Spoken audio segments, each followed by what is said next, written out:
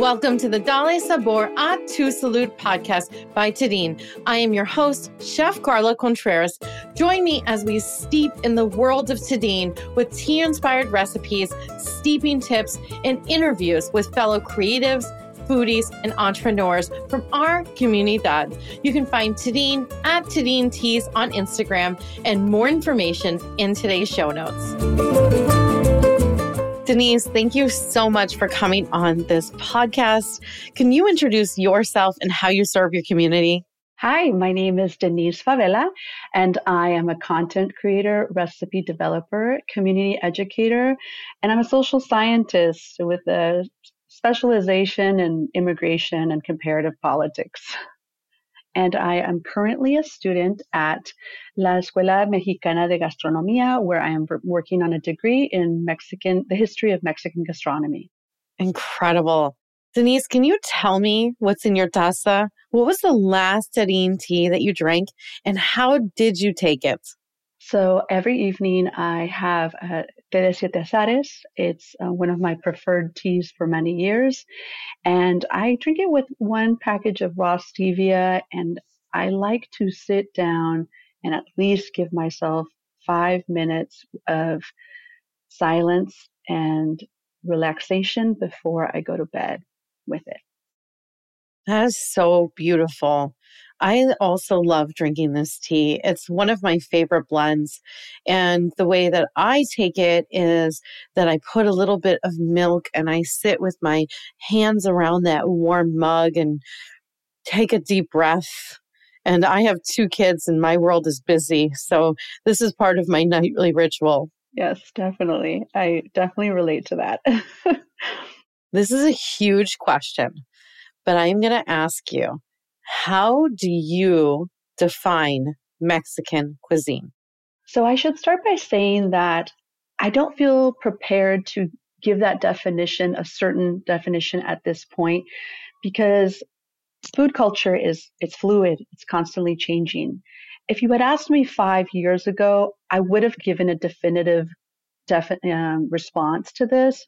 But today, as a student of the history of gastronomy and a collector of Mexican vintage cookbooks and reading further into regionalism and the different cuisines throughout regions and micro regions and just the diversity, I couldn't say that we can define it by certain foods or even by different cultural influences of the cuisine. I would say that it is a collection of multiple cultural influences and that has evolved over history and that we are still learning so much about it. And it is ever changing with strong historical roots that date back to pre-colonial period. Incredible. Thank you so much for sharing that.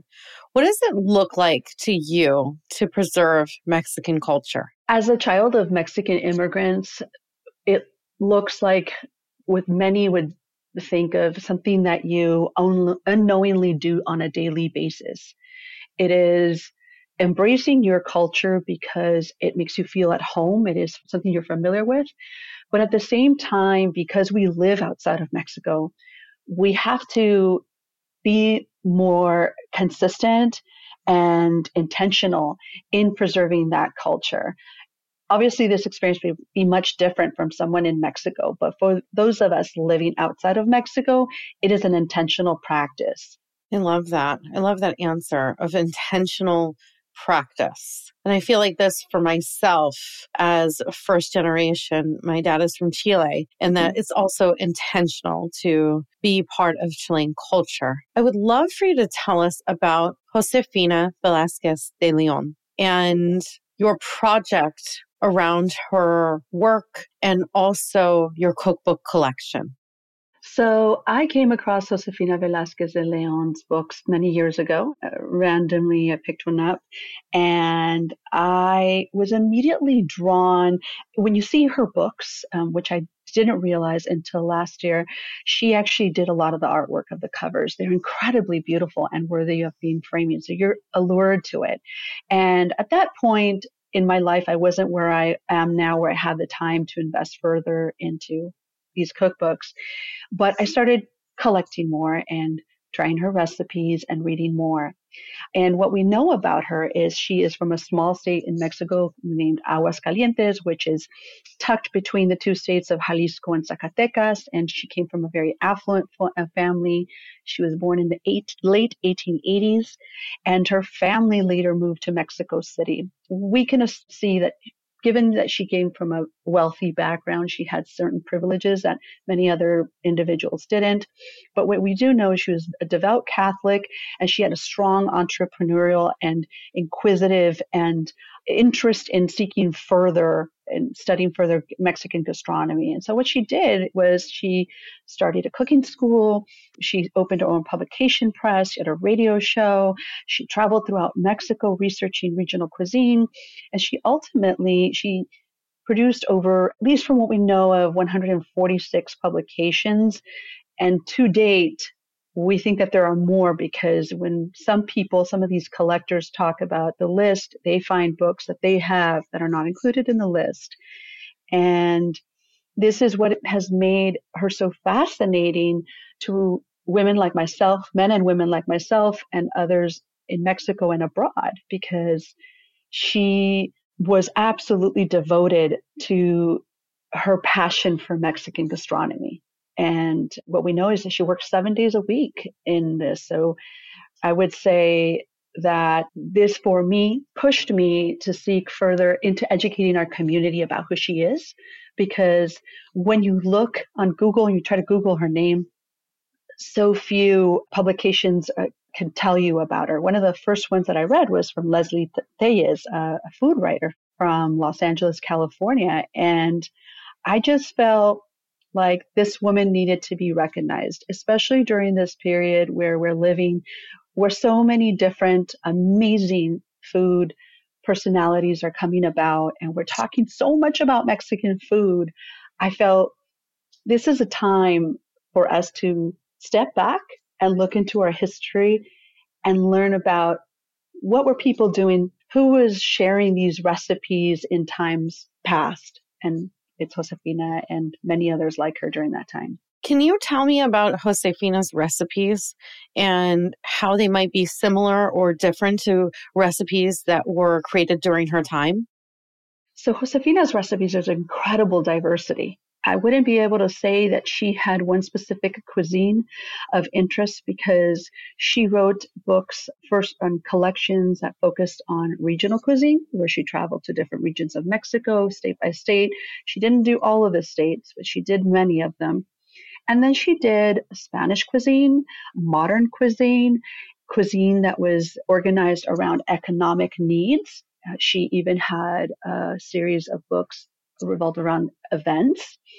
And she definitely had a keen eye to observing what her audience was looking to learn about in recipes.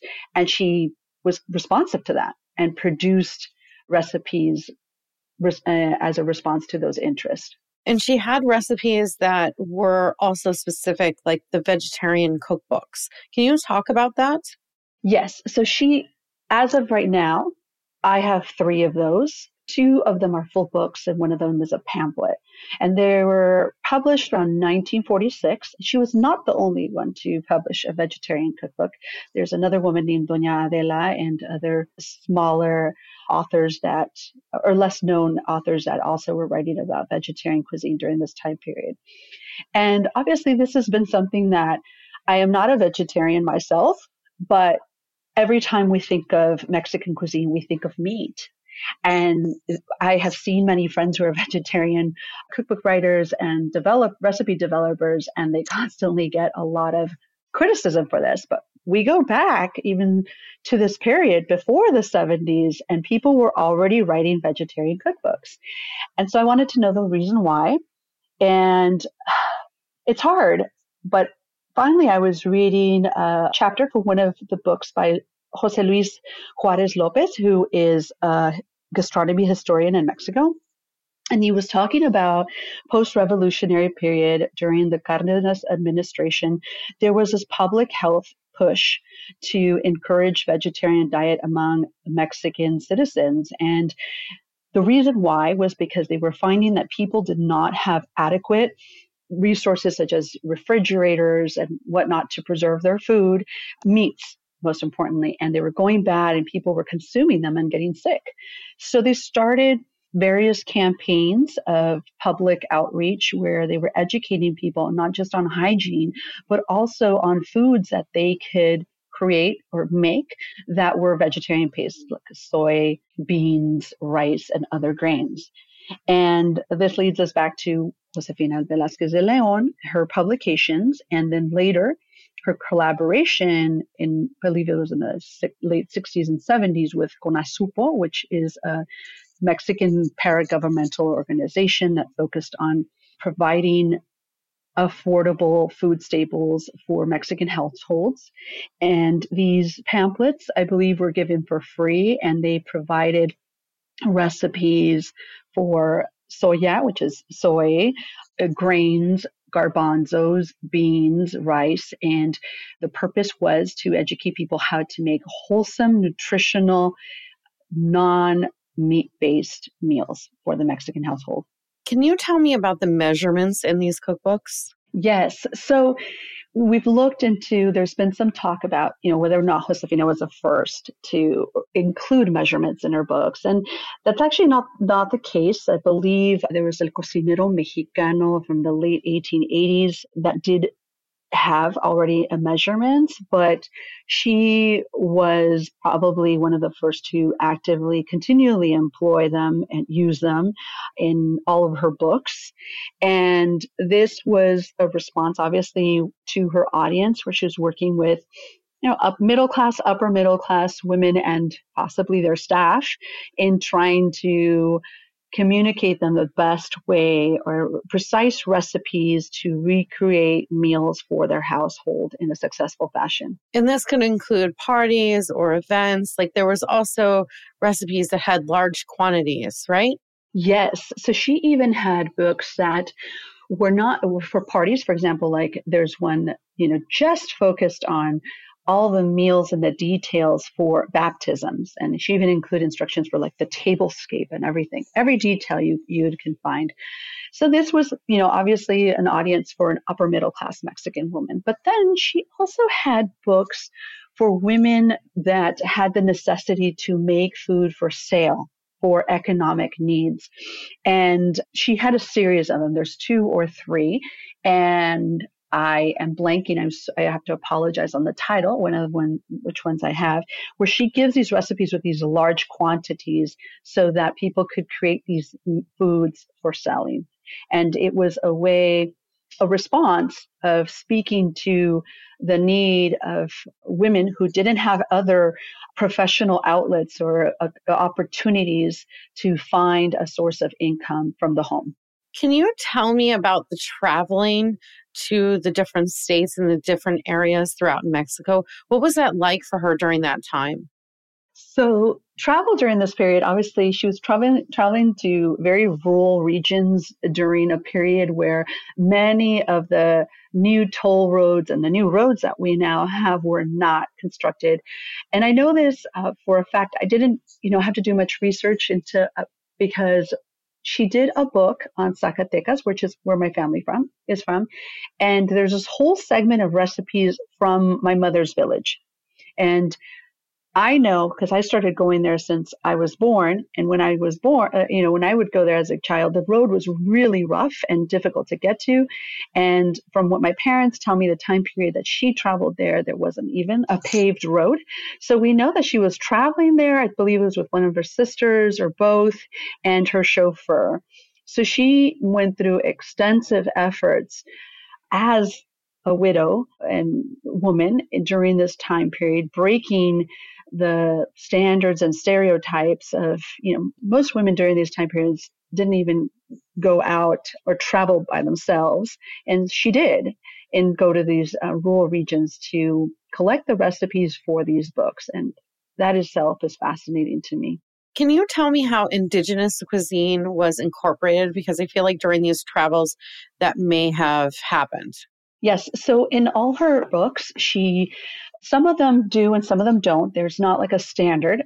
For example, right now in front of me, I have La Cocina de Sonora, and she has an introduction that was actually written by, not by herself, but by a historian during the time period. And he writes about the colonization of the period, but also briefly talks about the indigenous communities that were encountered and these exchanges. And as a result of these exchanges, what were some of the foods that existed in those communities prior to colonization and then post?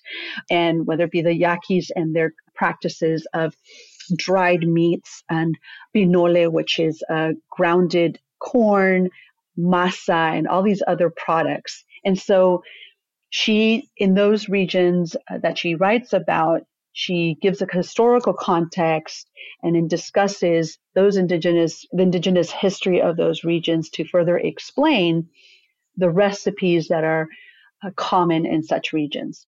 Denise, you're talking about a lot of work here. You're talking about the cooking school, cookbooks, radio show, there's pamphlets, news articles. What do we know about Josefina's personal life? We know very little. If we went on social media right now and I looked up your name and I just went back 2 or 3 months, I would probably know more about you, your interests and your beliefs and what drives you than we know right now about Josefina. Why? She was a workhorse that in her books added very little of her personal opinion. Today, we share part of what lures us into or draws us to certain personalities online, on TV, whatever, is their personal profile, their interests. We identify with them. They make them relatable. And she really seemed to work with this behind this cloak where, here I'm sharing my recipes, but little else. And so we don't know about her romantic life. We don't know about her relationship with her sisters, any of this, but we do know we have to think about her based on her period, the period in which she lived and her influences. We know she was a devout Catholic and she donated a lot to her charities. She engaged with the community, whether it be through the classes or by correspondence.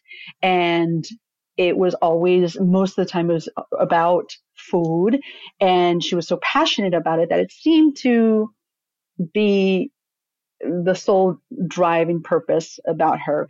And there are some interviews out there with her cousin's great grandson, I believe, who has his own publication, own press. And he talks about these stories that he heard through his family about her, but little else. And when sometimes people make these assumptions about what drove her, whether it was, financial, because, you're producing these books or classes or whatnot, economic, I hesitate to go that far because we really don't know that. For someone like herself, we don't know that. Maybe it was just this was something that she was so passionate about that she just continually worked towards it. And she was just so lucky to be fortunate enough to have such an interest in her work and people taking her classes. Denise, can you tell us what happened to Josefina's work? Why is it so hard to find information about her, to come across her books? So what we know is when she passed away, she had no children. She was a widow and never had any children. And her 2 sisters worked with her. And from what we hear, I believe the sisters briefly, they did try to keep up the school and whatnot, but at some point they surrendered. And some people talk about them just putting boxes and boxes of her books out to the curb. And I think there's a story about Rick Bayless hunting down one of her family members and going into the house and picking up just boxes that were laying there of her books. And It's not clear from what we have researched who has the rights to her books. What we do know is that copyright law in Mexico is it's valid for about 100 years. So whoever has them still has those rights. And this is a question that stirs so many interests because there's an interest of people to buy her books. But the cheapest I have found a book, and not even a full book, a pamphlet, is on average 800 to 1,000 pesos, which is about $45 to $55 for a pamphlet. And some of her books go in the 600s. And so this makes it really hard to make her work accessible because they are so aged and delicate that even if you wanted to digitize them, it would mean you'd have to sacrifice the book because it would probably be destroyed. And this is really unfortunate because I do believe, at least in my humble opinion, her work is incredibly valuable. Well, thank you so much for sharing about Josefina and her work and also your research over the last few years. Where can we find you? Where can we support you? So you can find me on Instagram, and it's all in Spanish. It's hecho with an H, visto, comido, and it basically means done, seen, eaten. And I share there a lot of my own personal recipes, and you will also find the collaborative videos on her recipes on my feed. Amazing. Thank you so much for coming on the podcast, Denise. Thank you for taking the time to talk to me. Have a wonderful day. You too. And anyone listening to this podcast, I would love to hear your thoughts. You can tag Denise at her handle. Everything is going to be in the show notes. And I hope that you enjoy your day. Bye. Gracias. Thank you so much for steeping in the world of Tadine. I am your host, Chef Carla Contreras. You can find Tadine at Tadine Teas on Instagram and more information in the show notes. If you're on iTunes or Spotify, please leave us a review. Adios.